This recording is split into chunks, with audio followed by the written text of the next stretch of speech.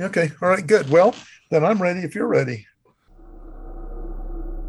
No, the whole extraterrestrial thing is not a viable solution to this. We need to go through a turning point in the study of this whole domain, away from ideology. We're not here to prove that we're being visited by, aliens from this planet or that star. That may very well be true, but we have not done the basic work. I have this hunch that that this phenomenon comes from some sort of domain of pure information, and the fact that it can interact with us at all suggests that we inhabit a domain that's also pure information. Are we go conditioned here? Yes.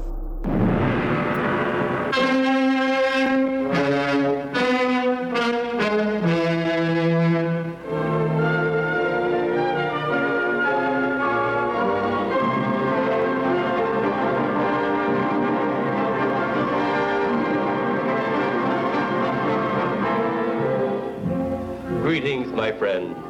We are all interested in the future, for that is where you and I are going to spend the rest of our lives. And remember, my friend, future events such as these will affect you in the future. You are interested in the unknown, the mysterious, the unexplainable. That is why you are here. And now, for the first time, we are bringing to you the full story of what happened on that fateful day.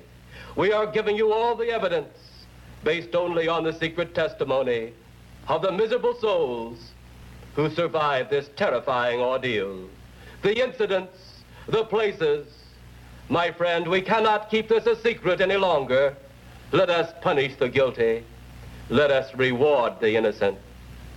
My friend, can your heart stand the shocking facts about Radio Mysterioso.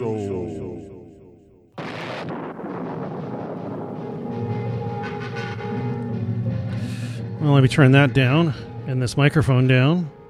Well, at least the speakers down. I have not done a Radio Mysterioso since last year, Paul. Huh. So you just got to redo the learning curve. Yeah, I guess so. I'd say that lead-in is probably way too long. Yeah, I think I should shorten that one up. I've got to... Yeah, you're right. I'll shorten it up. So you can chop pieces out of it and just every now and then throw them in as a kind of a sidebar throughout the... Yeah.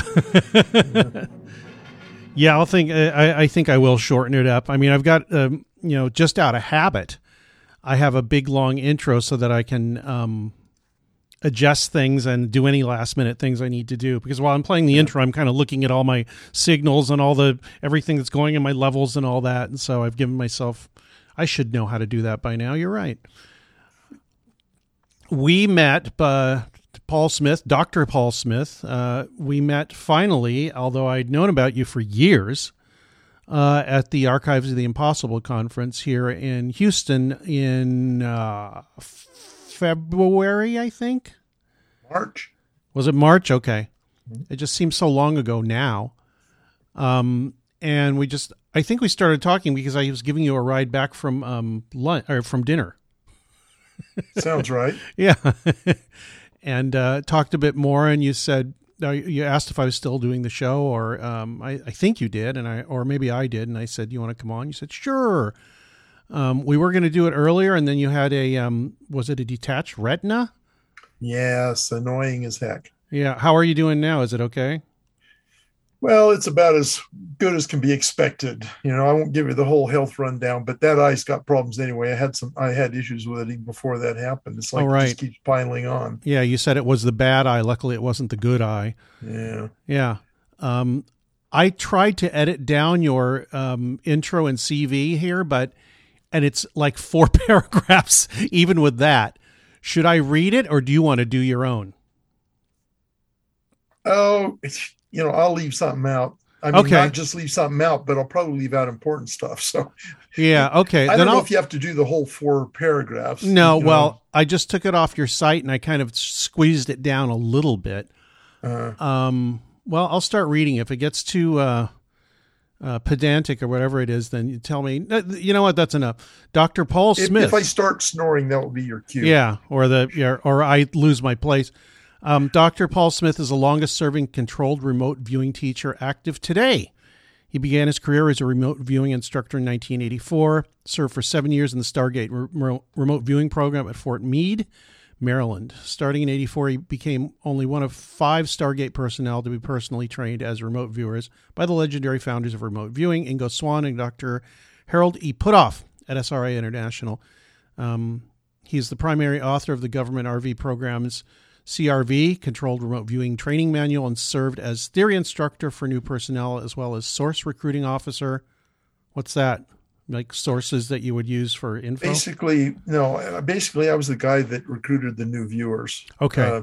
New candidate viewers.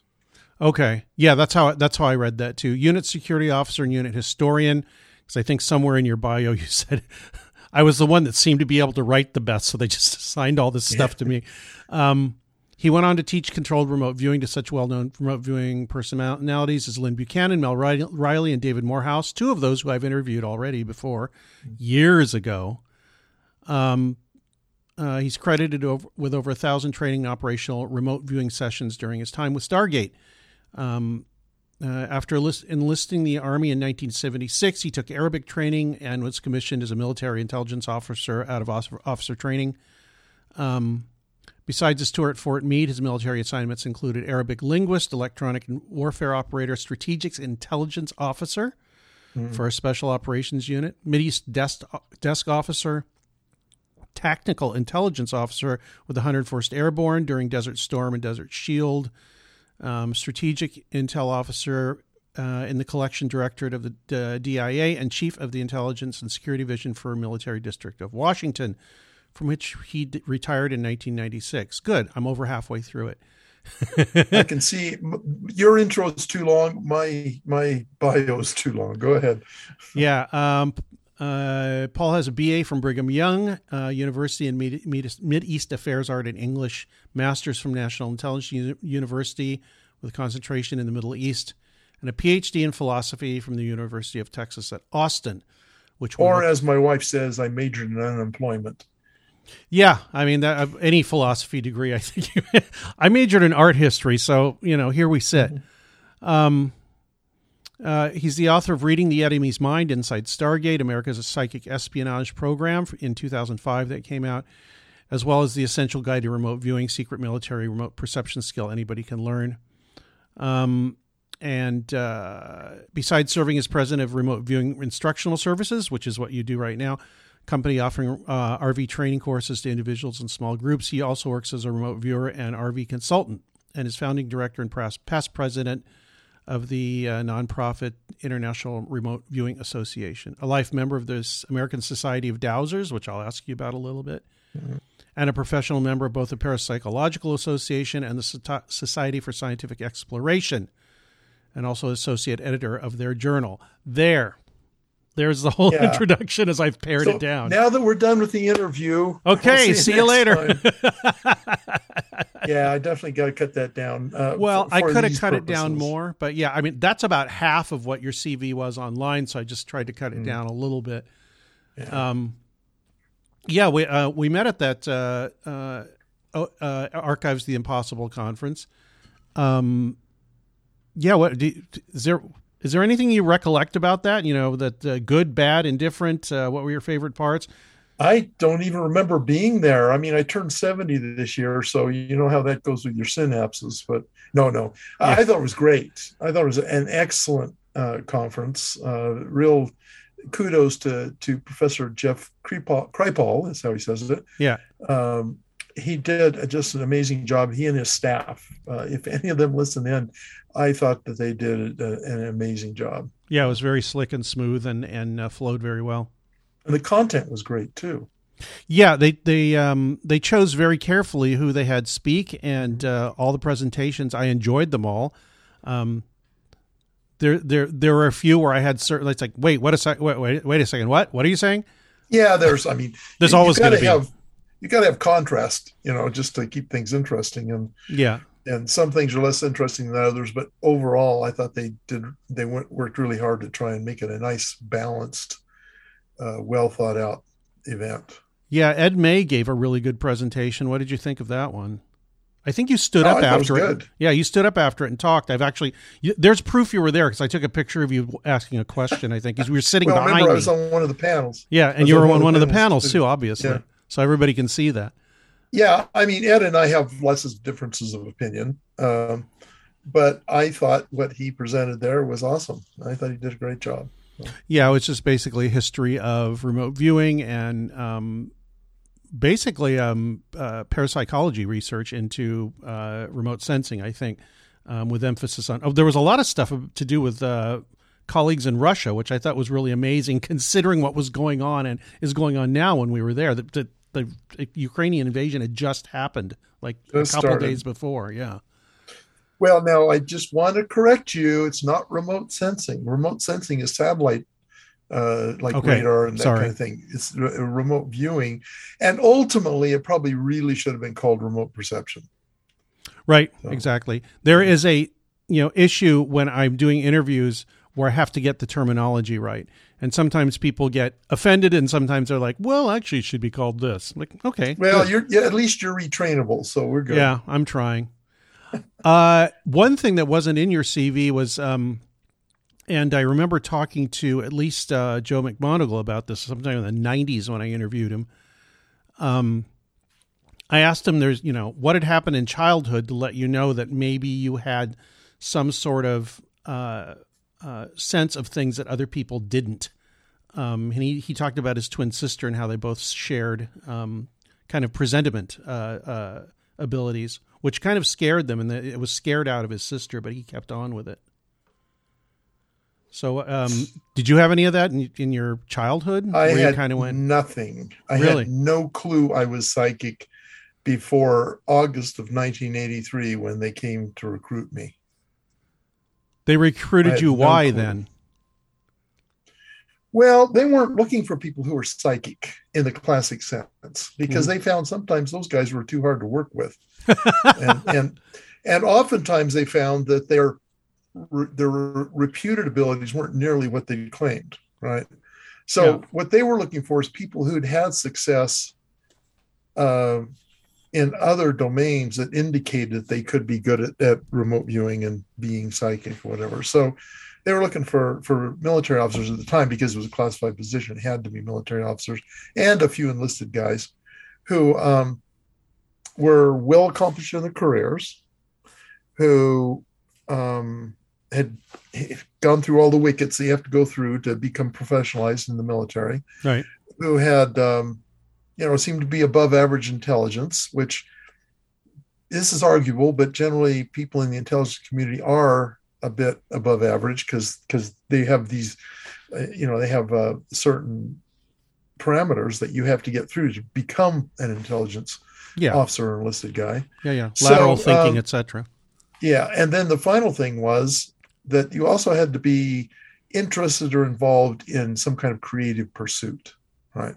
So because they all the other stuff's kind of left brain stuff. Yeah. They knew the right brain is important. So if you have a military officer who's also an artist, even if it's just on the side, that's an indicator that they might be able to do this, right? Because they'd been empowering their right hemispheres, to speak roughly. Yeah, exercising it. Yeah. And I had majored in studio art. I like to do creative writing and send it off and get rejected by editors. I'd been playing guitar for about 20 years by then. And there's something else I did, and I can't think of it. Oh, languages. Foreign languages are an indicator too.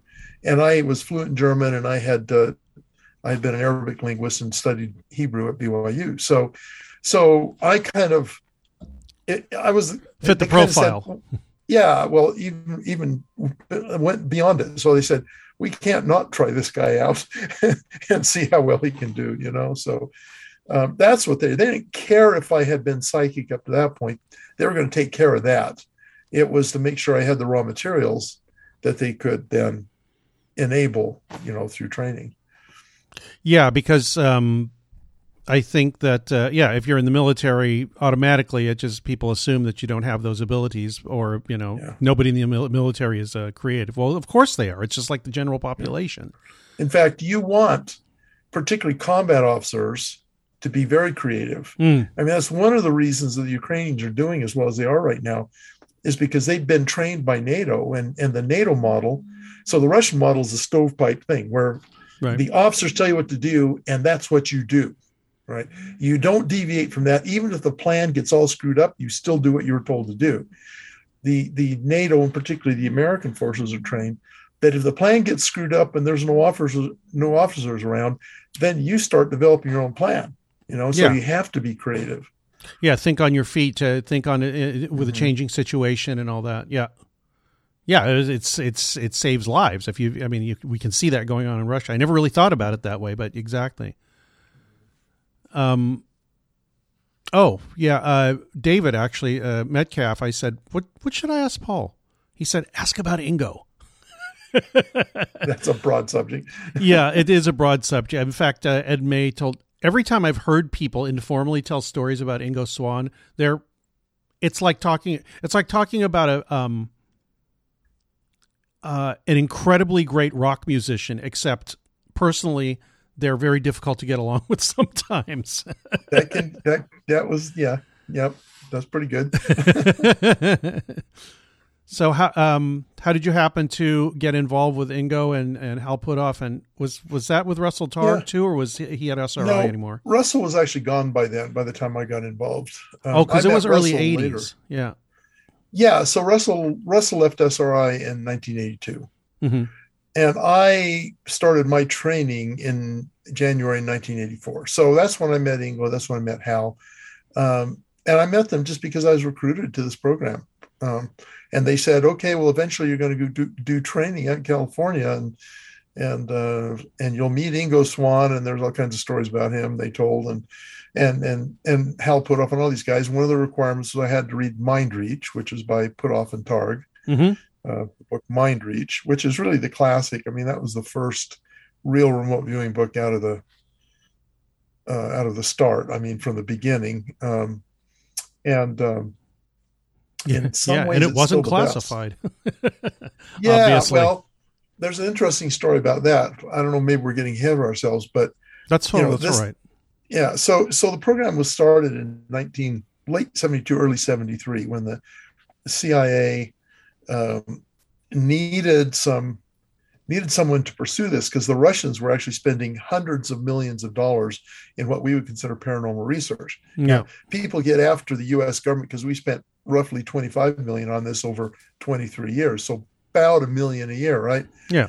The Russians had already spent about $200 million, not rubles, but dollars, mm-hmm. by the time the program got off the ground in the 70s. So, by order of magnitude, they were way ahead of us in terms of expenditures, and were the whole time. We were actually dropping the bucket compared to what they were. So, anyway, so the CIA started the program, and I don't know how much to tell you. Let me start at the beginning. So, Puthoff was doing Hal Puthoff. He was a laser physicist. He'd actually been in the Navy as an intelligence officer and gone out to Stanford, got a PhD in physics and stayed there. Mm-hmm. Got hired by what was then Stanford Research Institute. It's called SRI International now, because Stanford Research Institute was doing nuclear weapons research for the military. And this was the time with all the campus unrest in the 60s and early 70s. And so the student body made him get rid of it. It made Stanford University get rid of it, and it became a standalone enterprise, and Puthoff was working for them, and he was doing some essentially fundamental quantum level research. And he thought he might be able to integrate his lasers and some remote, okay, so this just grows in the telling, right? Yeah. So that's fine. I did not know. I mean, I knew this in aggregate, but not really at this detail level. So okay. I want to hear it. So it doesn't matter what the audience wants to hear. I want to hear it. Okay, good. The heck with them, right? No, they'll probably like it too. So Puthoff wanted to research tachyons, which are theoretical particles that can go backwards in time. And so far as I know, no one's ever actually found the tachyon. It's just built into the theory. Right. In some ways, it's almost hypothetical, but so he wanted to research it's placeholder. Well, yeah, it's probably a little more complicated than that, but still. Well, it's a name for something that has an effect, but you can't really see what the thing is. Kind of like so dark matter, yeah. That's probably a good way of talking about it, yeah. So anyway, he discovered this research by Cleve Backster, and Cleve actually was one of the pioneers of polygraphy, of lie detectors, and was a consultant to the CIA, and was that until into his 80s. He was one of the foremost experts in the world on polygraphy. Well, yeah, and the plant guy too. Say again. He did research on plants and their yes. That's where I'm going. Sensitivity, yes. So one day he hooked up a plant to a polygraph and then threatened to chop off a limb or leaf, or did chop off a leaf, and the plant reacted. And then he discovered if he put a neighbor plant off a ways and threatened that plant, there was some kind of non-local link because the plant that was hooked up the lie detector still reacted, right? And so Puthoff heard about that and thought, well, maybe this involves tachyons in some way. So he was going to do lasers and plants and all kinds of stuff and then try and measure it. And it's more complicated than I can explain. And Baxter actually been doing some research with Ingo Swann. And then they were together at a party, and Baxter happened to show Ingo a letter, or Ingo accidentally saw it somehow or other from Puthoff asking Baxter for support. And Ingo contacted Puthoff and said, hey, why would you want to work on plants? They can't tell you anything. You should be working with people like me, because then we can report what our experiences are. Yeah. And Puthoff at that time didn't have the time of day to, he didn't want to give the time of day to a psychic. He just was really dubious about them, and justifiably so. I mean, there's plenty of we'll just be kind and say fringe players in the psychic world. Mm-hmm.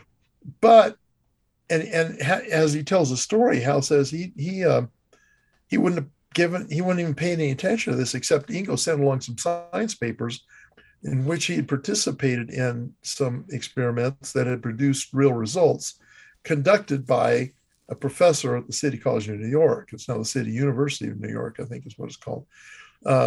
And those papers looked like they were rigorously done, reported interesting results that might actually be leverageable. So he ended up bringing Ingo out. The two of them did an experiment on a quark detector, where Ingo was able to affect it at a distance. And this was in the Varian Science Physics building at Stanford University, supervised by the postdoc whose job it was to manage the quark detector. And so it was very carefully done. And Ingo was indeed at a distance able to affect the output of the quark detector. And by the way, sketch and describe the internal components of it, which had never been published and he had no inkling of. Yeah. And so that got the CIA's attention. So that's prologue. The CIA got interested because they discovered the Russians were doing all this kind of stuff. And so that's what started the remote viewing programs. They gave, first of all, a small financial contract to SRI to research the stuff, and then proceeded from there. The contract went on. The CIA got out in 1975. Air Force took it over. Then after the Air Force, DIA, Defense Intelligence Agency, and the Army were doing parallel programs, and then DIA consolidated the whole effort, and it went on from there. So I've told you all that backstory, and I think it was on the way to answer a question, which of course I have now totally forgotten. The question was, how did you meet Ingo Swann and Hal Puthoff, and how to develop and help develop the training program after that? Because when you first got over there, you got introduced to them, and Ingo was basically doing the training, right? Yeah, or developing it.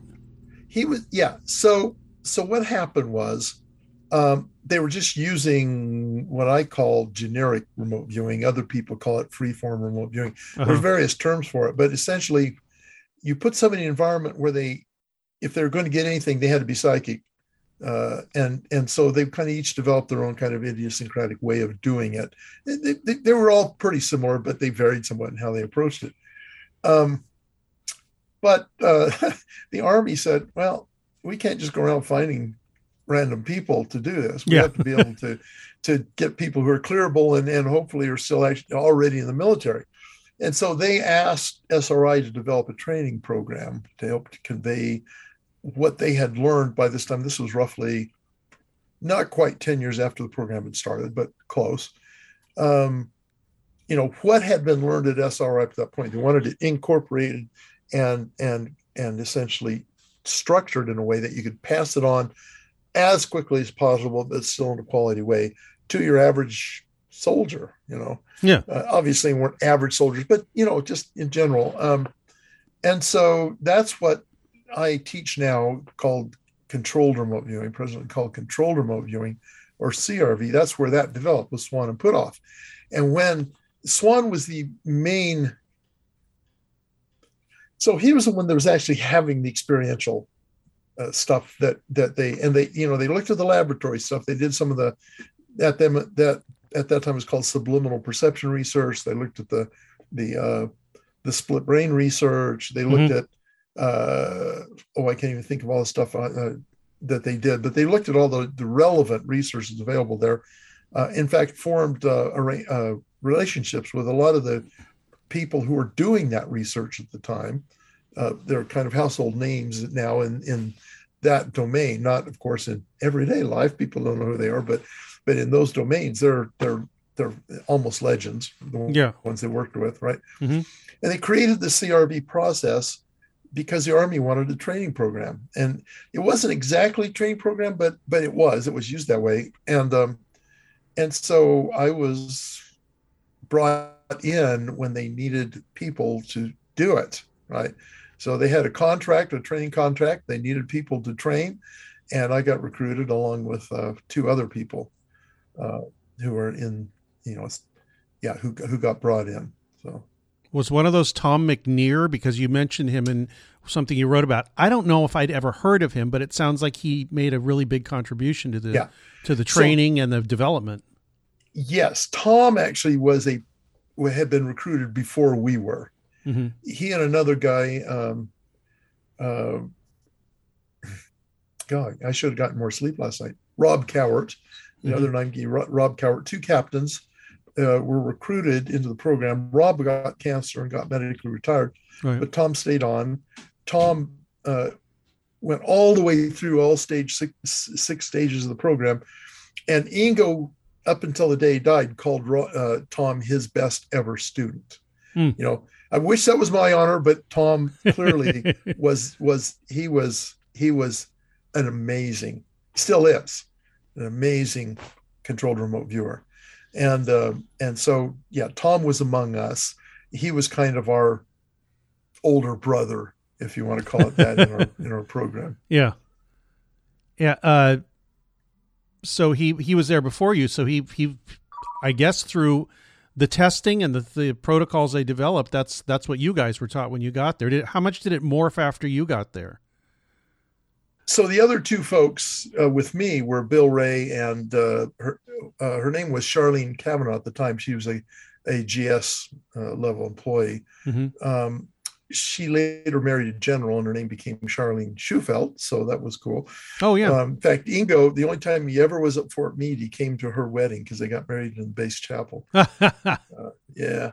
So, so there are two of us. And later on, someone who is quite notorious in the world, Ed Dames, Dr. Doom, right? Yeah. He joined us on temporary duty. Another organization wanted him to get the training. And so he was not part of our organization, but he joined us for that training. So every single person I've talked to, I don't know about you, but because I don't know how much dirt you want to dish, but and this was actually, I guess it was private. Every single person I've talked to, including Morehouse, all had stories about Ed Dames and his credentials and what he'd done with them. And the best one I heard, and I'm sure this won't even get back to Dames because he's heard it before, was that he used to subscribe to science journals and read them, and there would be stuff that the public wouldn't hear about for months or years, and he'd make a prediction, and of course, every once in a while it would come true because he read it in a science journal.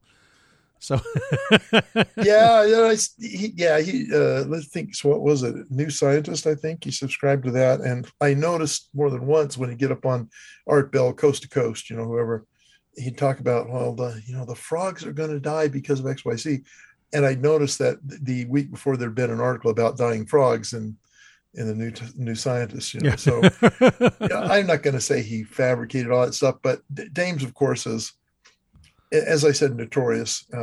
People love to listen to him. He's very entertaining. He is. But I've been editing shows with him in them. Okay. Old ones from the 90s. Yes. Okay. Well, I want to be careful about. That's okay. Talking trash about other viewers, but every once in a while, maybe it's necessary, but probably not right now. So it's okay. I mean, that just came up on my mind thinking about Dames when you said he was one of the people that was brought in from another unit for a little while. And he apparently learned it. I don't know how good he was at it, but he did. They never used him at his old organization. He ended up coming over about, let's see, December 84 to, about a year and some change later, he came over and actually became a member of the unit for just shy of 3 years. Oh, okay. And that's a good chunk of time. Years. Yeah. Yeah. But they brought him in to act as a project manager and a monitor. A monitor is a person who sits in with the viewer and helps keep them on track. And he didn't do a lot of remote viewing there. He did do, I think I've been able to track down 9 operational sessions he did. I mean, you're talking, other folks did hundreds or sometimes even thousands. Yeah. So he didn't have a very big footprint when it came to doing the actual remote viewing. And there's a lot of interesting stories. Anybody want to read some of those, they can look at my book, Reading the Enemy's Mind. I talk about all our interactions and stuff in that book. And okay. Well, I will read that book. Some of these other things I got from talking to you and looking at the remote viewing. What's the name of your company? Remote Viewing Instructional Services site. You said that. Well, maybe this is when we were talking, but I heard a story that when you had an advocate in the Pentagon, General Stubblebine, right? Mm. And he left in 1985, and they were thinking of terminating the program. I can't remember who told me this, but one of the other viewers said, and maybe you can confirm it or disabuse me of it. He said someone showed up at this meeting where they were saying, "Are we going to keep the RV program?" And all the votes were no. And somebody walked in, and he was like the smoking man, I guess, from X-Files. But anyway, a guy, I guess in a Navy pea coat or something, walked in smoking, and he said the program stays, and he walked out and he outvoted everybody. Yeah, that's mythology. Oh, okay, good. That never happened, no. So the actual story, so Stubblebine was both a blessing and a curse to the program. Mm-hmm. He's a blessing in that he was going to keep it no matter what the rest of the brass said. And there was one point where the DOD was going to cut off funding for the program because it was being funded through a different funding mechanism, right? And the program was in Stubblebine's command. It was called the Intelligence Security Command, and he was the commanding general. And so they were going to cut off funding because they wanted to kill. There was some deputy director up at DOD that was opposed to it, and Stubblebine said, "Okay, we can cut off funding, but I'm going to fund it out of Hyde." So in other words, he took it out of his own operations budget and funded the program until Congress then restored funding later on. Mm-hmm. So he saved the program, and he was very sympathetic to the process, but he's also a bit of a loose gun. One of the things he'd do is he'd go out, and if anybody had any kind of psychic skills at all, or let's just say not even psychic skills necessarily, because he never evaluated them, psychic proclivities, right, or claims, yeah. He'd think they would be great for the program. So they did bring in a palm reader once, and that individual didn't last very long. Didn't really. Well, they got to go through the clearance and everything too, and they don't know the military protocols. They were military personnel. Oh, okay. Yeah, they were military personnel in INSCOM, so they could be brought in easily. I see. All right. So he wasn't that crazy. No, but he did get himself in trouble. So I don't know if you ever talked about the Monroe Institute on your show. No, haven't, and I should have. And the only time I've talked about it really during an interview was with Joe McMoneagle, because he married the founder's daughter, Monroe's daughter. Yeah. So the Monroe Institute, I mean, it's a legitimate organization, and they do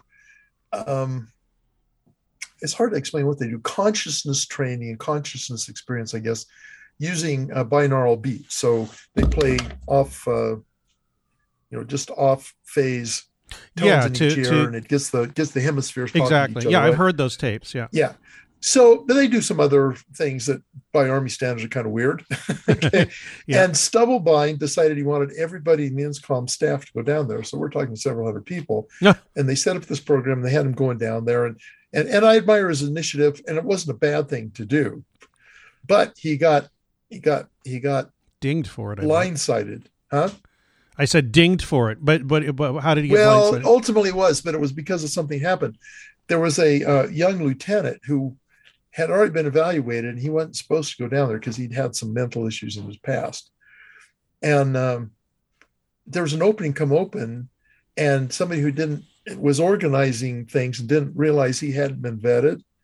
And so he said it was a last minute thing. I can go. And they said, okay. And they put him in. Right.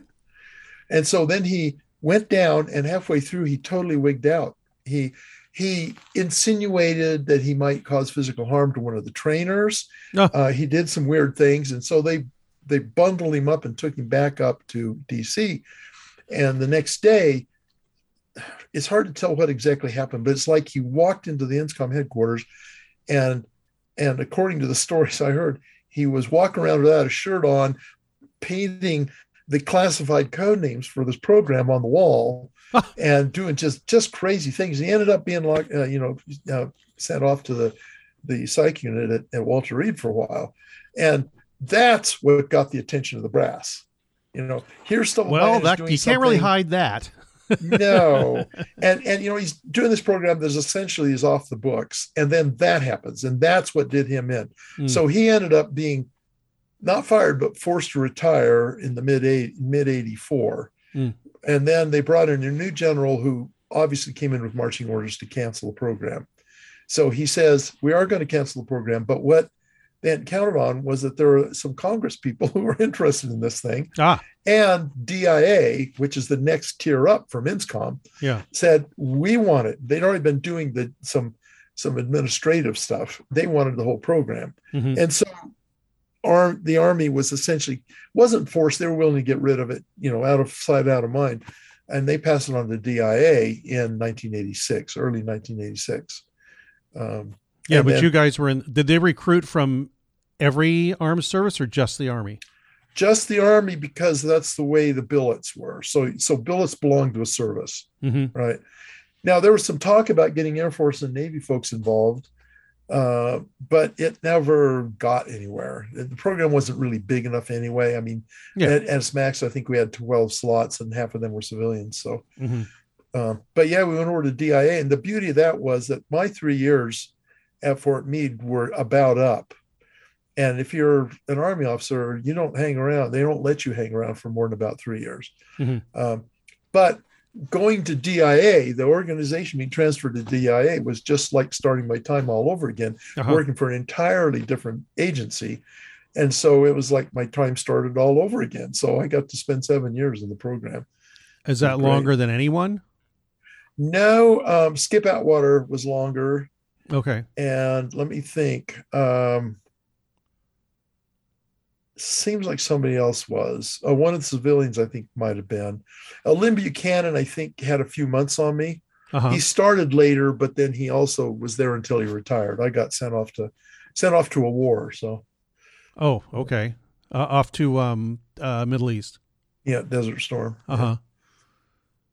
The other thing they told me, I truly do not remember who told me that story about this thing being. The program being resurrected by one person. They said they were driving. So now this throws this into doubt too.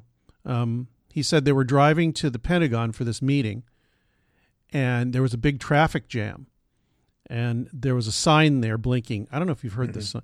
It's in my book. Oh, really? Okay. So either it's a true story. Let me tell you the story straight. Yeah, you tell it, because I'm not going to, there's some background that needs to be. So the one who told us the story was actually our commander at the time, Lieutenant Colonel Brian Busby. Busby's a great guy. I just got to visit him last spring, I guess it was. Anyway, he was going up to get the final decision from the general that had taken over from Stubblebine. Yeah, and you have to understand that the program had various nicknames. So they're so-called code words to allow you to talk about it in an unclassified way with anybody knowing about what you're talking about. So it started off as Grill Flame, right? And then it was Center Lane. So when I was there, it was Center Lane, mm-hmm. right? Yeah, this later is the story. Became Sunstreak and then Stargate ultimately. Yeah. But so the program at the time was called Center Lane, and the general was deciding, or he'd already decided, but he didn't tell us that. He was about to give us the decision. And so Busby's driving across the Anacostia River Bridge there, southeast DC, and the lane's neck down, and he looks up ahead, and there's this big sign. It said, "Center lane closed ahead." And he took that as an omen. That's the story I'd heard. I can't remember who it was from. It might have been McMonagle or Lynn or even Morehouse, I think. I actually interviewed him. Joe was gone by then. See, Lynn had just gotten there. Morehouse came much later. Yeah, I don't know. I mean, maybe somebody else told it, or maybe Lynn or Morehouse heard it from somebody else. I don't know. Actually, Lynn was there when it happened, so he might have. Yeah, I might have heard it from him because I interviewed him in like '97 or something like that. I went out to his house and talked to him. We had dinner and I did an interview. But I think that might have been who I heard that story from. Yeah. Yeah. David had another story from you, another question to ask, because he's very hot on Ingo right now. And he said, do you have, what can we learn or remember from Ingo Swann in the current atmosphere and cultural climate around this subject? I mean, because he developed a lot of this stuff, and for the public, he's basically forgotten. He's never really mentioned. So how long are we going to be on for? As long as you can stand it.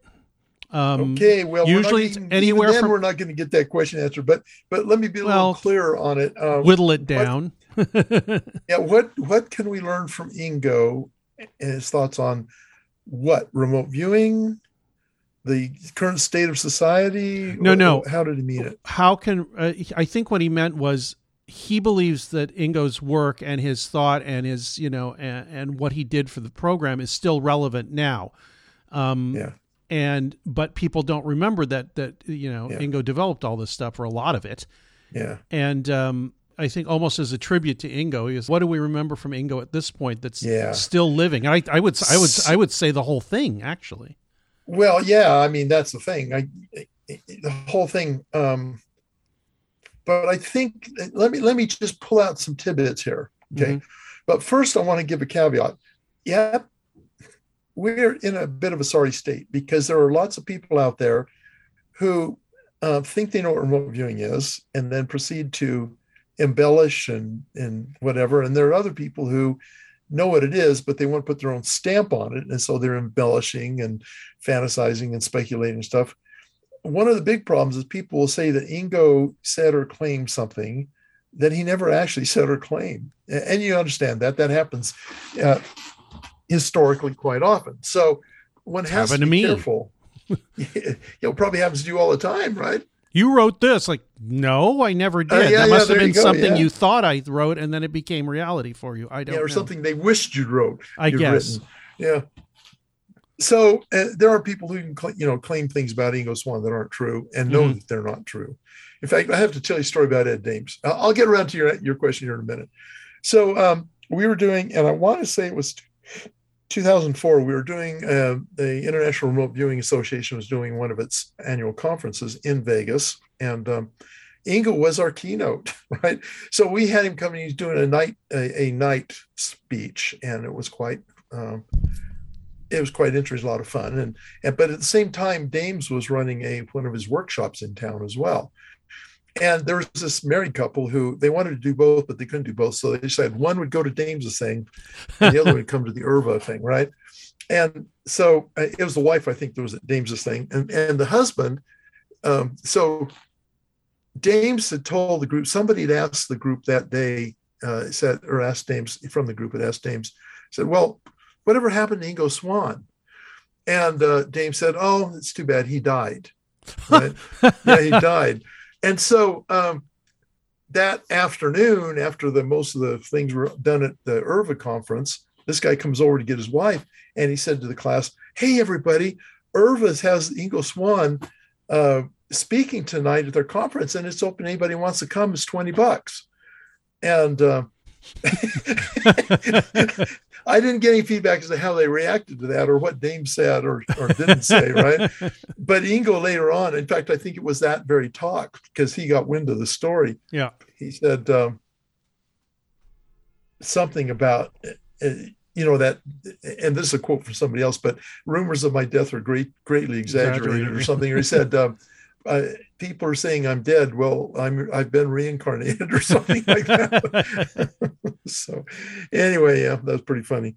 Okay, so the first thing in terms of remote viewing, one of the most important contributions Ingo Swann made was recognizing this feature called mental noise and coming up with ways of at least ameliorating, of dealing with it, right? So mental noise is anytime you're trying to do something psychic, your left brain wants to give you the answers, even though it doesn't have enough information. It'll jump to a conclusion. Yes, and it will provide you all kinds of nonsense. And you have to understand, when I use the terms left brain and right brain, I'm doing it out of convenience. Obviously, the neurological story is way more complicated than that, right? Yeah. But left brain, right brain are a good general simplified way to think about the creative and the analytical parts of your brain. Yeah. Yes. So your left brain is always trying to figure it out, and it comes up with all these fantastic stories. They aren't fantastic even. One example, for example, let's say the target's the Eiffel Tower. Viewers have to be blind to the target. They are not supposed to know what the target is, and their subconscious does all the work. So let's say it's the Eiffel Tower, and you get some partial information. You perceive this crisscrossing metal girders. Well, the left brain doesn't know what the target is. This is mostly a right brain resonant function. Mm-hmm. And so it starts saying, well, what do I know that's got metal girders? Oh, I know. It's the bridge we crossed last summer, right? Yeah. And so it says the target is a bridge. Well, obviously the target isn't a bridge. It screams at you. I've sort of experienced this. Yeah. And I mean, that's a fairly obvious one, and it's not too bad. But oftentimes these conjectures and these guesses and stuff that the left brain presents are totally wrong, right? And the thing is, this is present in any kind of psychic modality. And one of the reasons psychics have such a bad reputation in the mainstream is because they often don't know about mental noise. They just think whatever comes into their heads is right. Now, they may actually get correct information, but they oftentimes haven't learned to be able to sort out the correct information from this mental noise stuff. And so they end up with this mix. So they're sometimes right and sometimes wrong. Yeah, and they often don't have the feedback, which is part of that loop you need. Yes. So Ingo realized, now he got some insights from previous researchers like René Warcollier, who was a French researcher, Upton Sinclair, some of these other folks who'd done earlier. Mental Radio. I have that book. It's very interesting. Yeah, it's a good book. And so he built on the shoulders of those giants, became a giant himself, realized the effect of mental noise, and came up with mechanisms to how to deal with those. You can't get rid of it altogether, but he was able to help make it better. And that's a crucial piece to this. So that was one thing. It's like a guru teaching you to meditate properly. Like Ingo, you mean, or just in general? No, Ingo is like a guru teaching you how to meditate properly, so you don't lose your concentration. Yeah, although this is, of course, when a much more I just want to say scientific format, right? So this was the science, the guru's the art, and Ingo kind of mixed art and science, right? So left that was and right brain, it's perfect. Yeah, so that was one really big thing. He came up with this structure, this process, which is what CRV is. And people say, well, that's so complicated, Well, they don't understand the point of that. The point isn't that it's complicated. The point is that it gives the left brain something to do that it's good at. and it serves as a distraction. That's one of the functions it does. Another thing, this whole structure process, this format that you use, it makes it easier to unload your information so you don't lose it, right? The fact is, there's this famous paper, 7 bits plus or minus 2 or something like that. I forget, it was from the 50s on information theory and working memory in humans, our short-term memory. The fact is that we can only hold so much in our heads at a given time. And unless we either move it to long-term memory or do something else with it, we lose it, right? Well, this whole process that he introduced in his controlled remote viewing format with Hal helping is just an ingenious way of helping that not happen. It's brilliant. It takes some learning, just like any other complex system does, but it has a lot of value that people tend to reject because they're lazy, largely, I think. They want to do the stream of consciousness psychic stuff.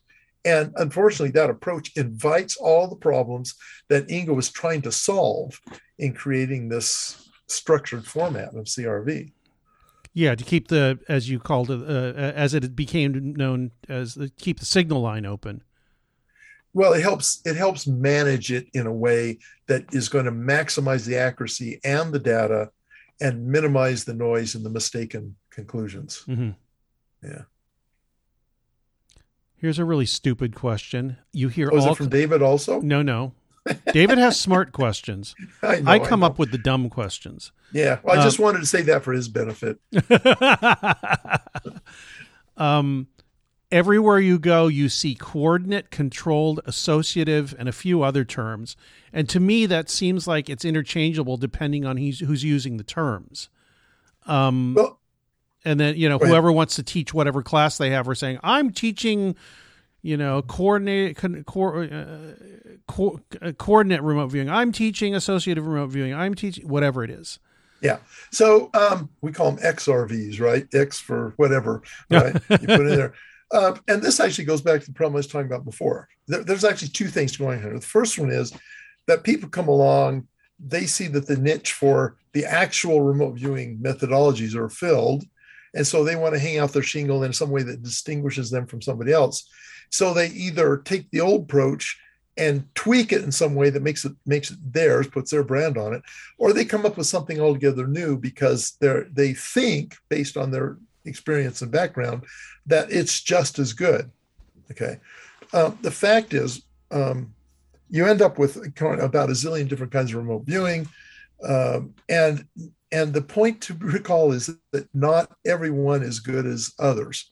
In other words, just like anything, when there's multiple approaches to, there are going to be some that are better and there's going to be some that are worse. The problem is that a lot of these newly introduced ones have actually never been tested in a science environment. And so you just have to rely on the claims of the inventor as to whether it's any better than anything else. Right. And a lot of folks will take that particular class and say, well, this is the best. This is absolutely the best. Well, they never tried any of the others. They don't know. Well, they paid for it. It has to be the best, right? That's a problem. And, I'm not saying that's not a problem. I feel kind of blessed in that many of my students have taken a lot of different courses, not just mine. And by far, the vast majority of them come back and say, all right, this is the right approach. And of course it is, because I try and keep it as close to Ingo approach as possible. This is not one I made up. Mm-hmm. I'm not claiming that I've created my own highly superior method. I do what Ingo taught me and my associates to do, and they all pretty much endorse it. I mean, I've had Tom McNair. In fact, he just last week I had him helping me with the class. I've had Bill Ray out helping me with the class. Charlene isn't in the field so anymore. She's retired, so to speak. So she doesn't. But I've had them help. Both of them, and both of them are quite comfortable with approach being correct. Mm-hmm. So they have to be. So I'm not saying this is something I invented. I'm just trying to preserve it. And you've got all these different branches and stuff, and people inventing stuff and all that. Which, if somebody comes up with a better method, I'm happy for that. But so far, and I know a lot about this field, I have yet to see one that's better, and most of them aren't even as good. So, whatever. But that's not the whole question. The other problem with all the XRVs is that they aren't necessarily the same thing. So probably the three major things to talk about are CRV, which I do. Mm-hmm.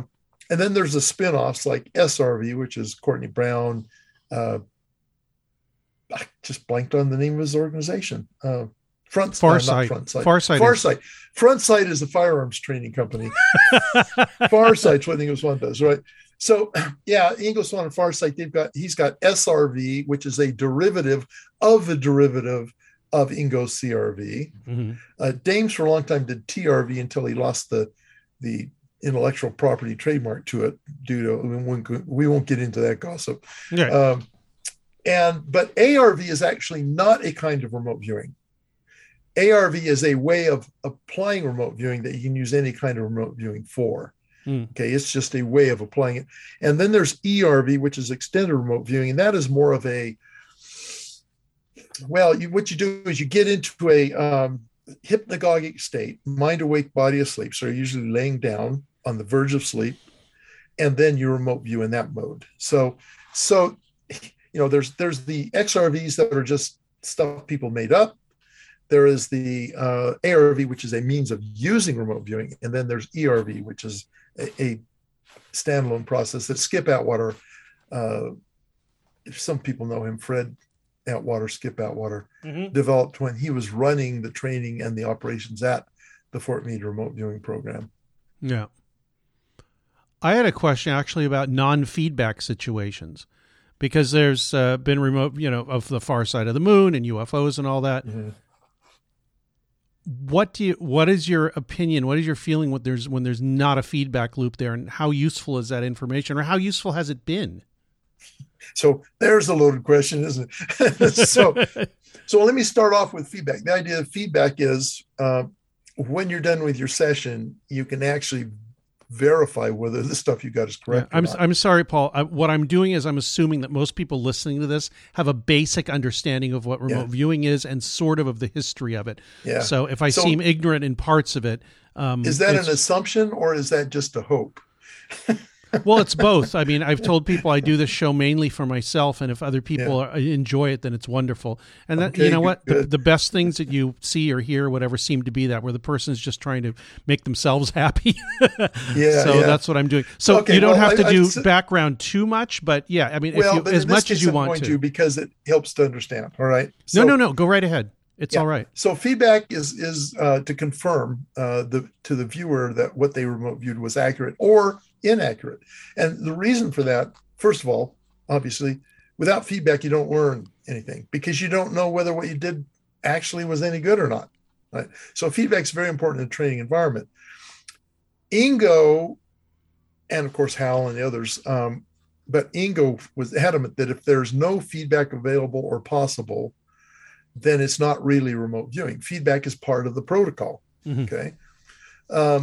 Didn't mean he didn't do non-feedbackable targets, but feedback is one of the requirements for something to really be remote viewing. Yeah. If you don't have that, then I'm not sure what you call it. It is process-wise still remote viewing.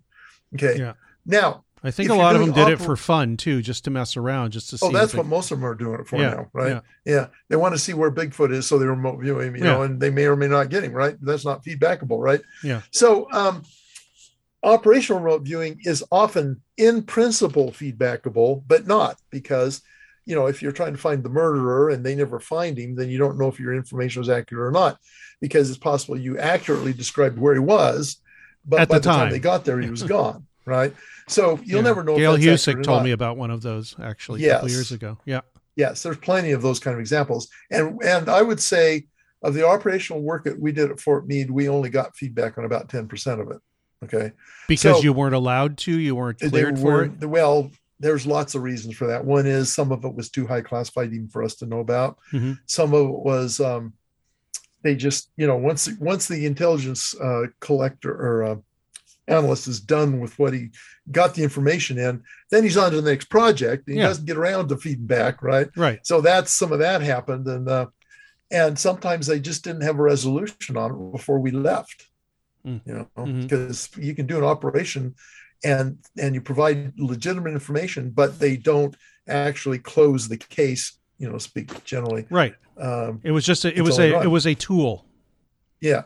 Okay. So, but not the only let's one. Go to the non-feedbackable. So it's quite popular these days to remote view UFO incidents, the far side of the moon, et cetera, right? Mars, et cetera. Yeah.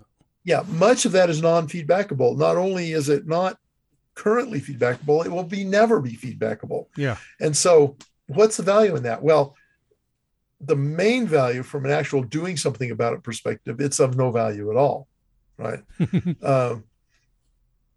In some cases, maybe it will tip off people, if it's a legitimately done project. There's a lot of these that are done front loaded and just ad hoc, and they don't know for sure if there's an actually there. They just hear a rumor about something that happened, they'll remote view it, and it'll turn out maybe later and nothing actually happened. You're remote viewing nothing, right? Yeah. So there's all those kind of things. It is possible to do, I call these anomaly targets, right? It is possible to do an anomaly target in a responsible way and maybe develop information that's useful. It's possible, but you can't count on the data you get until you have something to confirm it. And you'll get people who will remote view the Pleiades or whatever, and they'll come back with all these stories about reptilians or whatever, that they've remote viewed and all that. Well, you don't know if that's fantasy or real. You have absolutely no reason to believe that's true. And yet people will do a remote viewing and they'll be absolutely sure that what they got was right. So an example of this is Ed Dames. When we were at Fort Meade, I used to joke that Ed Dames, if he got half a fact, would jump to a conclusion. He's very left-brained, right? Mm-hmm. He would do the work during the day, and then he'd go home and he'd remote view at 2 a.m. before he came into work the next day. One of those things was the Supreme Galactic Council. I'm not sure that's exactly what he called it, but one day he came in and said, well, I was remote viewing the Supreme Galactic Council last night. And he talked about that. Well, he would oftentimes run us on those things he'd remote viewed. And so we got really angry because there were things you could not possibly get feedback on. Let's say there really is a Supreme Galactic Council. We won't know about it for millennia, right? There's no way you can know about the Supreme Galactic Council unless they come to visit, right? Yeah. So he'd come in, we thought we were doing an operational tasking or a training target, and he would target us on the Supreme Galactic Council, and we'd get done and we'd say, Ed, this is you. So what do you think? We throw it down the table. You don't get mad at him. I won't say we did that very often, but we were not happy with that. Now, it is kind of fun to go back and look at that stuff today and see what we did come up with. And of course, people really get excited about the Supreme Galactic Council. Every once in a while, it comes up as a topic in all the Facebook remote viewing groups, and everybody goes nuts about it and all that. But it's not feedbackable. You don't learn anything from it. You can't verify it. And the odds are high that it's largely fantasy. So yeah, and if something comes up for it later, then it could just be a left brain post hoc kind of thing. Yeah. Where you say, I was right. It's like, well, the way a stop clock is right, I suppose you were right. Yeah, and that's true. I say that about some folks out there. Yeah. You mentioned, and I read part of, your doctoral thesis, which was I'll read my question. It was an argument against physicalism or materialism, as it's known to the listeners, I guess you would say. What were your arguments, and what are the implications if we do not live in a purely physical universe? Because I mean that you said at the end, I mean basically the premise of the thing was, here is a mountain of evidence that throws physicalism into doubt, and you used stuff from because I think Hal and Jessica Utz were on your committee, right? Mm-hmm. So you used information and data from their analyses and from their experiments and stuff you'd gone through too. Mm-hmm. So maybe you can explain a little bit better than I have. So our current, I'm sorry if I'm hitting it with a giant sledgehammer when you were a lot more subtle than this. Well, that's not a bad representation of it, but this is yet. We could do a whole interview just on this, but yeah, I know. I'll try and summarize here. 120-page dissertation. So it's actually longer than that. It's 400 something. But, oh, really? Oh, okay. Yeah. So, well, some of that was bibliography, but still, it was book length, easy. Yeah. So, physicalism is this doctrine that everything in the universe is physical or a consequence of physical facts. Yeah. So, for example, I have a book on the table there that's physical, right? The way the planets move, that's physical. Quantum physics is a physical thing, right? But not everything in quantum physics is tangible, right? So, and there are things in our world that are not physical, but can only exist if things are all physical. For example, history, the concept of history, that's not a physical thing. You can't point to here's a history right here. Here, grab a cupful of history. You can't do that. Yeah. But history itself is essentially a way of thinking about interactions on the planet. And so it is made up of physical things, but history in itself is physical things that are turned into information. Yeah. But derived from physical things. Yeah. So our whole Western civilization and culture and most of the world's culture is based on physicalism. Now, I don't say most, but a large percentage of people aren't physicalists. They believe that the world is physical, but they believe there's this other part, whether you want to call it a spiritual realm or whatever, right? Yeah. But science and culture itself is pretty much locked into this idea that everything is physical, and it makes decisions based on physical premise. But see, the problem is if everything really is physical, that means it's ultimately deterministic or totally random, one or the other. It's not both, or it's not somewhere in between. And either way, you lose things like free will. You lose the notion of God. Now, I'm not saying you got to believe God exists, but if physicalism is true, God doesn't exist. Okay, right. You lose free will, God. You lose anything spiritual, except in a kind of a wishy-washy way of thinking about spiritual. You lose all of these different things, right? There's a bunch more I listed in my introduction. And if the world is physical, then those are consequences we have to face and accept. But we want to, their physicalists want to jump on the train and say, well, it is all physical, so just throw that stuff away. But I say, wait a minute. You don't know it's all physical. You're assuming it is all physical. And they'll say, well, what else could it be? I said, that's not a very good answer, is it? Just because you don't know what else it could be doesn't mean that you're right. Yeah, right? That's either an epiphenomenon of physicality or it's false. Yeah. That's the line, I think. Yeah. So the problem with physicalism is that it isn't actually a scientific premise. It's a metaphysical one. The statement that everything is physical is a metaphysical position. And metaphysics, and I'm not talking about metaphysics in the way people like think psychic is metaphysical. Metaphysics is actually a concrete term in philosophy and science, which means has to do with what exists, what doesn't exist. Ontology, which is study of what is real, right? Mm-hmm. And so the physicalist claim is a metaphysical claim. And notoriously, you can't prove metaphysical claims because they have to do with a level of existence we can't even access. Yeah. And you can't bring it in a lab and repeat it and all that. Exactly. So physicalism is based on an assumption. The assumption is that the physical domain is closed. What that means is this physical world we're in, closed in a causal way. So no causes come from outside the physical domain into the physical domain.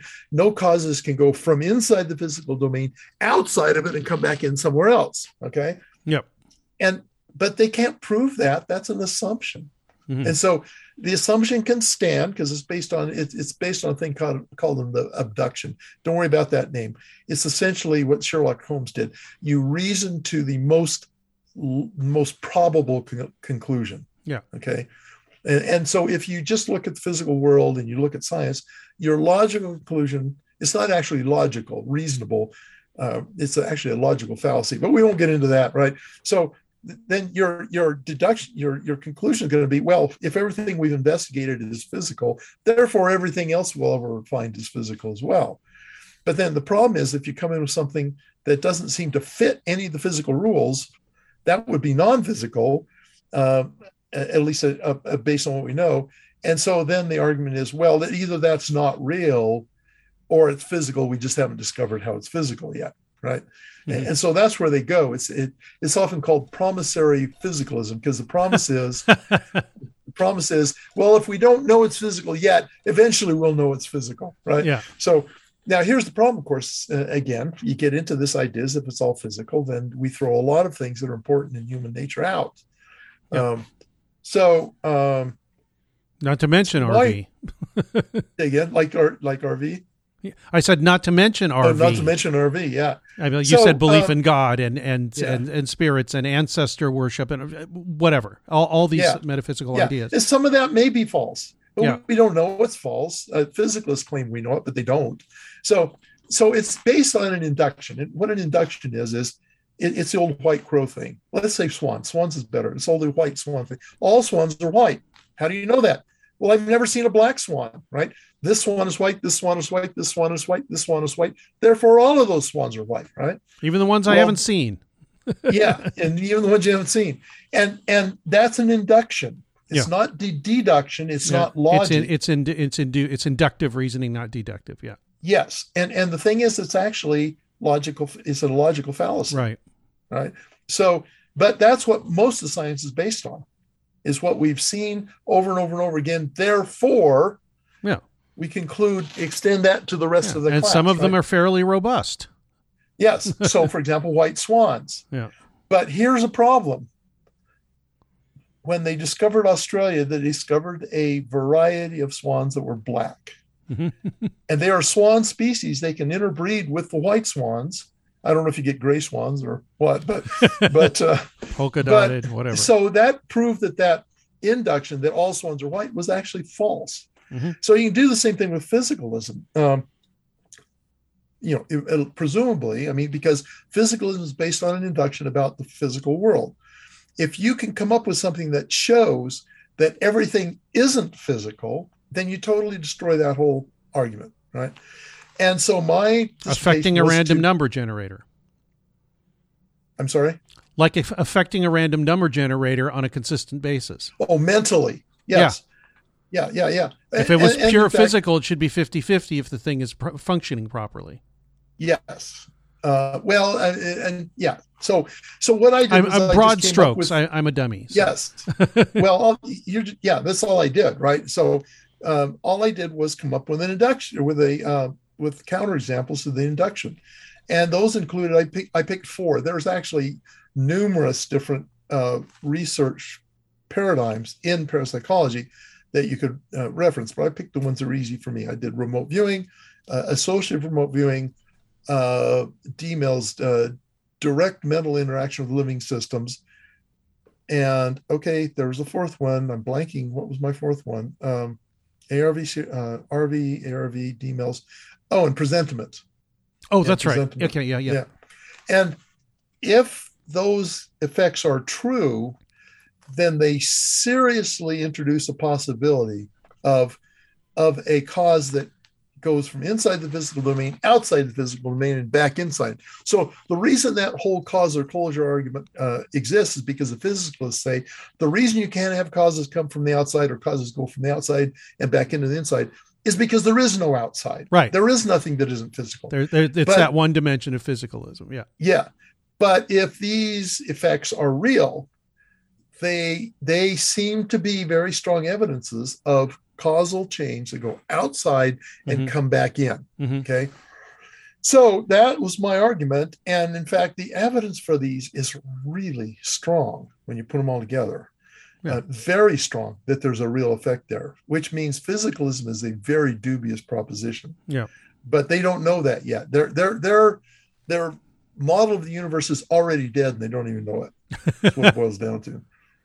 Yeah, when I was reading bits of it and the abstract, I could not figure out whether you were saying physicalism if you can disprove physicalism if it's completely false, or it's just partially true, or it's an epiphenomenon of non-physicalism, if that makes any sense.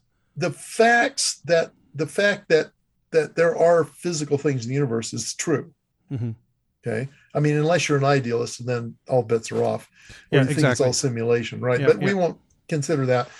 So, So the fact that there is a part of the universe that's physical is absolutely true.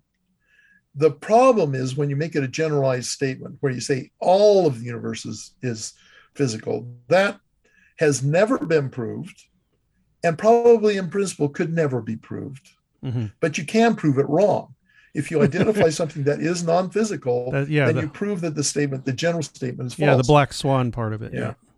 So my argument ultimately said I can't prove physicalism is false because that would mean examining everything in the universe. And we don't have the capability of doing that and probably never will, right? Yeah, but I'll throw a great deal of doubt on it. Yeah. Yeah, so I can sow doubt. I can make it doubtful. In fact, not just a little doubtful, but highly doubtful that physicalism is true. And so that's what I did. Yeah, and I will put links to, the paper and other things on the interview when I post it. Here's something I noticed when I was, I think this was part of what you wrote. The CRV model of remote viewing uses terminology that's derived from radio wave propagation. How did you find that this was the best model that produced the best results? I mean, did it include enough that it worked as a model? Yeah. So it's not even if that's not what's going on, but as a model. Yeah. It's a metaphor. Right. A metaphor. Yeah, sorry. It's a metaphor. And I didn't come up with it. That's Ingo Swann stuff. Right. Okay. Swann talked about the signaling. No, he didn't talk about signal for things I won't go into here because I've already been talking too much. But he didn't talk about signal because there's a problem with that term. Call it the signal line is kind of a little bit of a hand wave to say that there is this contentful sequence of information that comes into your mind. It's a way to conceptualize it so you can get your mind around what you need to do with it. And we do talk a little bit in radio propagation terms because that's what we understand in our culture to be action at a distance. Information at a distance is through the radio, the broadcast, the waves and everything. But I also caution my students, I'm going to use this model because it's the only way we can really talk about it, make any sense. I'm going to use this model. But in fact, one thing we absolutely know, there is no electromagnetic component in remote viewing. Or in psychic in general. Now, I have to caveat, actually, our brains are electromagnetic, and because the signal is processed by certain parts of our brain, then there is that.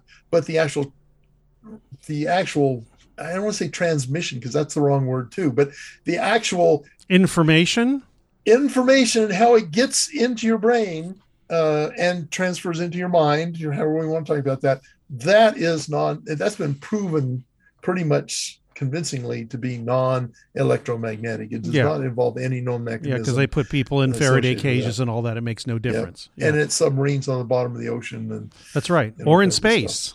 Well, I guess you could propagate radio waves through space. Yeah, they go through space all the time. But yeah. I was thinking of Ed Mitchell's test when he was on Apollo 14. Yeah. There's another thing of terminology that I notice.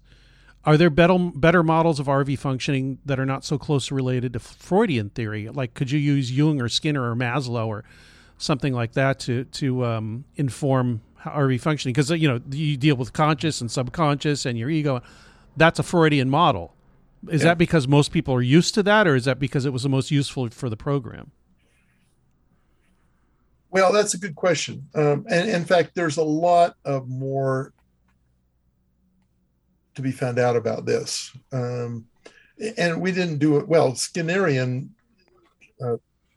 theory on this is useless. Basically. Yeah, I shouldn't even have included that. When I saw that, I was like, that doesn't make any sense. Yeah.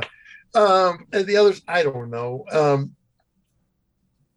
It's not, it's kind of a fluid or weak kind of Freudian version anyway. The idea is that there are parts of our minds that we don't have access to, and they inform the other parts of our mind in some way. So is there a better model? Probably, once we know enough about the mind, but there isn't, but it would only be an interestingly better model. It wouldn't be necessarily a functionally better model, because this works perfectly well. The only purpose to it is help get people somehow to think about this, so that they have kind of are able to, it's a sense making kind of a thing. Yeah. But I'm always careful to caution them that I don't take this too seriously or too literally. It just reasonably describes what the experience is in acquiring information through this non-local channel and objectifying it and providing it, giving it a use. Yeah, the whole time you were saying this, explaining this to me, I was thinking of Robert Anton Wilson's thing about the map is not the territory. That's an excellent Yeah. We're speaking in metaphors all the time to various degrees, and sometimes it's more, sometimes a metaphor is more of a metaphor than it actually is what you're describing. But yeah, we need, we have to conceptualize things to be able to get a handle on them. You do have what kind of taskings does your company, Remote Viewing Instructional Services, do? Well, that's not the part where you get hired to do remote viewing, but that's where you instruct people. But you do perform taskings for various clients, right? Still rarely. Okay, it's very rare. I used to do it more often, but one thing to know about it is doing an operation. People think, oh, you just sit down and think, and then you come up with the answer, right? It's very time consuming, especially if you're the one doing the management. Yeah, I mean. I did Monagle told me he had like a huge amount of envelopes with a whole bunch of taskings in them, and he didn't know which ones were the ones that he was going to use or not because he couldn't. Yeah, but he just does viewing himself, and I think Scooter, his wife, manages the administrative side of it. Oh, okay. But when you do a full-on remote viewing project where you have 3 to 6 viewers or more. You've got to task them. You've got to get the reports in. You've got to collate those. You've got to do reporting on it. You've got to create essentially reports, for the client, and you have to make sure all the trains run on time. And it's just massively time consuming. And I just can't afford that kind of time anymore. So I rarely do operational. Every once in a while I do. This missing person one, I got emotionally involved. I felt sorry for the person, and so the person who asked me about it. And here's the problem: my viewers, I've had one respond so far. The other one said, yeah, but they haven't given me their data, and this is a very time sensitive thing. Yeah, of course it is, because somebody could die. So I did one on, and this is all I'll tell you. It was a UAP target, one that I felt was responsibly introduced. It was not at all anything fantastic about it, and by credible people. Let's just say there was a government connection, but not directly, right? Mm-hmm. And so I did do that project. I had 4 viewers on it, but it took me several weeks, in the time I had it available, to get the data in, to task it out in the first place, to get the data in, to analyze it, to create the report and get it off to the client. And, I don't have that kind of time. In fact, my philosophy here is if I'm going to spend time at all, I want to do it training and doing outreach. I'm, first of all, trying to get a responsible picture of remote viewing out there in a way to confront all the sensationalism and fantasy that's being perpetrated in the remote viewing community now. But I could do remote viewing, but then when I retire or die or whatever, then that stops. My goal is to get people trained up who can carry on propagate after it out. The old guard are gone, right? Mm-hmm. And so I think that's a far more important thing to do than do one-off operational kind of stuff. I can totally see that. I mean, it's a what do you think the most judicious use of your time is? I mean, I'm always thinking about that. Is this useful what I'm doing right now? Most of the time, it's not. So, but it is. But it is rewarding in one way or another. Yeah, right? Exactly. No, do I really need to watch Stranger Things? No, I don't need to, but dang, I'm going to watch it whenever it comes out. Yeah, right? Somebody just made me watch Breaking Bad for the first time, and I didn't realize how good it was. I just yeah. And now I'm all hooked on that, and I got to fight the urge to go and waste time and go do that. Binge watch, yeah, that's the enemy of commitment. Yeah, binge watching. Yeah, I mean, I think people in the entertainment industry realize that most people need time wasters. So, and what better time wasters than to have a story told to you? Yeah. So I do have to say I'm probably running out of time here, speaking of time wasters. Okay. Well, I hope I didn't waste your time. No, I feel like this is constructive. I think that I see this is part of my outreach mission. Right? Yeah. So I'll talk to, if I can talk about remote viewing in a positive way and inform people in a responsible way, then that's not a waste of time as far as I'm concerned. Okay. All right. I had one more question. It's a very throwaway question. As you can tell, all of mine are throwaway for about 10 minutes at a time. Anyway, go ahead. You teach quite a lot now. Is it pretty easy to tell in your classes who's going to excel, or does it not really matter? I mean, like you get what I would envision it as is like you're a baseball coach and you get like 10 kids. And you start running them through exercises, and you realize some can hit pretty well, and some can field pretty well, and some can do all of those things pretty well. But you have to pull them all up from nothing to something.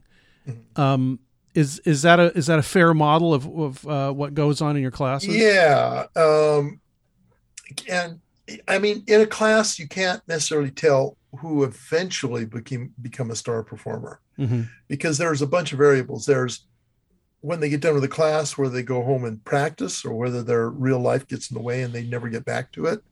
Part of it has to do with how well they do in the class. And generally I find people who do well and go and stay engaged do well overall. Yeah. Practice. Yeah. And I can tell some people struggle a lot. I've had a few people struggle. I like to joke that introverted electrical engineers are the worst people in the world to try and teach this to, but that's the joke. Extremely left-brained people. Yeah. Yeah. And that is really ultimately the problem. If they're so locked in their left brains, they really struggle. And it's helpful if they, even if they're left brain oriented, if they develop some creative skill, like I talked about, creative activity, that actually can help a lot. An outlet, because it strengthens that muscle, and so it can fight the left brain a little easier. So generally, I have to say I don't know who's going to excel, but I know who's got the potential to excel by the time a class is over. So, and even the ones who don't seem to have potential may still get there. They may still get there. So I want to encourage them too. Yeah. And you mentioned the quit on a high thing. Like if you're doing something and you have a nice success, stop right there for a little while so your brain has time to integrate what you did right, because a lot of it is subconscious and subliminal. We call that assimilation. Yeah. Okay. We call it assimilation. Exactly. He was adamant about quitting on a high. He was smart. Well, thank you for spending time, which I think was not wasted at all. Let us please keep in touch, and hopefully I see you again at one of these conferences. I don't even know which one. I'm going to go to the SCU one, but I don't think you're interested in that kind of stuff. Well, I just actually applied to be a member. I was invited to apply, and so. Oh, good. Well, and we didn't even talk about that, but they're a little left-brained for me, but I also think they're doing a very valuable service. Yeah. So, I thought we would go to that UAP stuff. I do have some. I was going to ask you, but you see, I didn't know if you wanted to talk about it. Let's save that for another interview now that we've got this far. All right. But I'm happy to come back and talk to you anytime you want. Well, maybe after the SCU conference. Yeah, maybe. I am probably not going there. That's in June, right? I think. Yeah, beginning of June. Yeah, in Huntsville. Yeah, and so you're in LA. IRVA's conference is going to be, I think, around 21 July up in Palo Alto. Okay. Yeah, the International Remote Viewing Association, for anybody listening in. Up in Palo Alto, and it's the 50-year anniversary of remote viewing. Wow! So definitely, what month is that? July. Oh, July! It's pretty soon. Yeah, relatively. They're kind of late getting this one off the ground. Well, everybody is for obvious reasons. Been rough. Yeah, it's been rough. So that'd be great too. Maybe you can put their link in the notes as well or something. I don't know. I'll do that. Whatever you do. All right, Paul, thank you so much. I have outro music every time, and I let the guest pick it. Do you have any outro music you want to play after the interview is over? Ooh. Well, let's see. I love Give Me Shelter, but I actually use 8675309 in my training. And I've just heard some Americana stuff I really love. Oh, no, I don't know. We were in the car, and I played that Brian Eno song. You said, "Hey, this is pretty interesting," which I thought was one of the funniest things I heard that entire weekend at the AOI conference. That Paul Smith, renowned remote viewer Paul Smith, likes Brian Eno's "Babies on Fire" from the early 70s. I'm an aberration when it comes to music. Here I am, almost 70. My my next youngest brother, who I grew up with, he's locked in pretty much into the 60s and 70s, the classic rock stuff, which I don't mind listening to occasionally, but I like new stuff too, so my taste runs all the way from early Stones all the way up through Three Doors Down and a lot of Americana stuff like Civil Wars and all that. And I just came across another one called Paladine, which is a Gothic Americana group, and I've got broad tastes. I'm not really big into jazz or rap, that stuff. Yeah, I'll listen to it every now and again, but yeah. So, well, I'll look through some of that then.